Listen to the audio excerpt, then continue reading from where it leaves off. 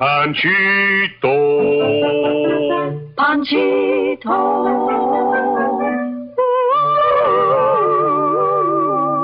If you will look at the first picture in your teletalkie, you will see a little burro. His name is Panchito. He's the little fellow with the big ears. One little chicken, she clucked. The little goose, he honked. And the little pig, he squealed. But when Panchito tried to bray, out came nothing. He tried and he tried, but no hee-haw. And right away, the little animals made up a song about him. Panchito, he is a good little burro, but he cannot bray. Cannot he, cannot haw, this is awful. Panchito, the gooses and geeses, their nephews and nieces all say. What a shame, such a shame. Too bad for the parents of little Panchito. Panchito has ruined their name. Panchito.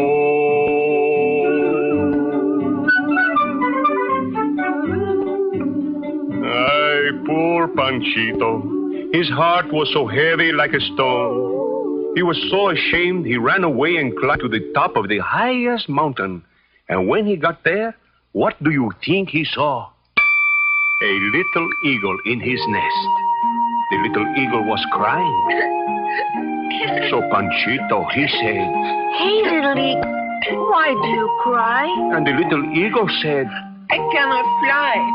And when an eagle cannot fly, there is much to cry about. and when Panchito heard this, he said, Ah, you poor little eagle. You are almost so bad off like me. I am a little burro, and I cannot bray. Ay, you poor little burro. Do you mind if I cry with you? No?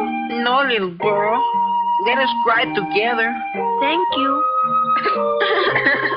and after they could not cry no more, each felt so sorry for himself and for one another, they decided to jump off the mountain and end it all. Well, Panchito and the little eagle did jump off the top of the mountain. But as they were falling down and down, suddenly the little eagle called out. Look, my wings, they're flying. Flap your ears, little burro, and fly like me. I can't. And the ground kept getting bigger and bigger and closer and more bigger. But just before the ground got big enough to hit Panchito, the little eagle grabbed him by the tail. And Panchito made a one-point landing right on the tip of his nose.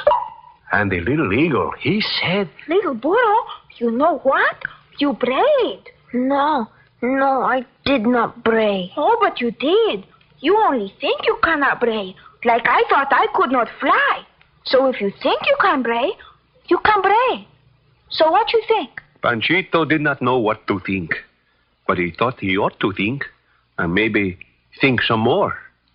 In the meantime, at the village, a big fiesta was commencing to begin.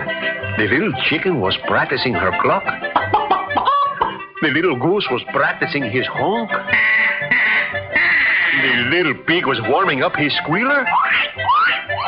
The band was playing pretty music and everybody was happy. That is, everybody but the papa and mama of little Panchito. And they were very sad. Oh, my poor Panchito. If we only had him back, we would not care if he never brayed nothing. Listen, Papa. What is it? And when the papa burro looked to see, there was little Panchito standing beside the little chicken, the little goose, and the little pig. And when the band did play, you never did hear such music. For Panchito, he joined in and brayed, hee-haw, hee-haw.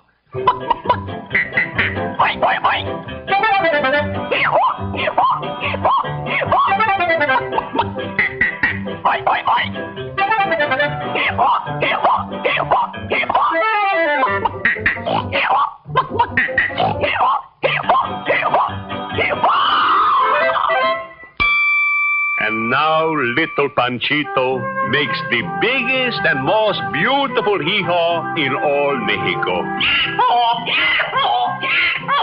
Which goes to prove, if you think you cannot, you cannot.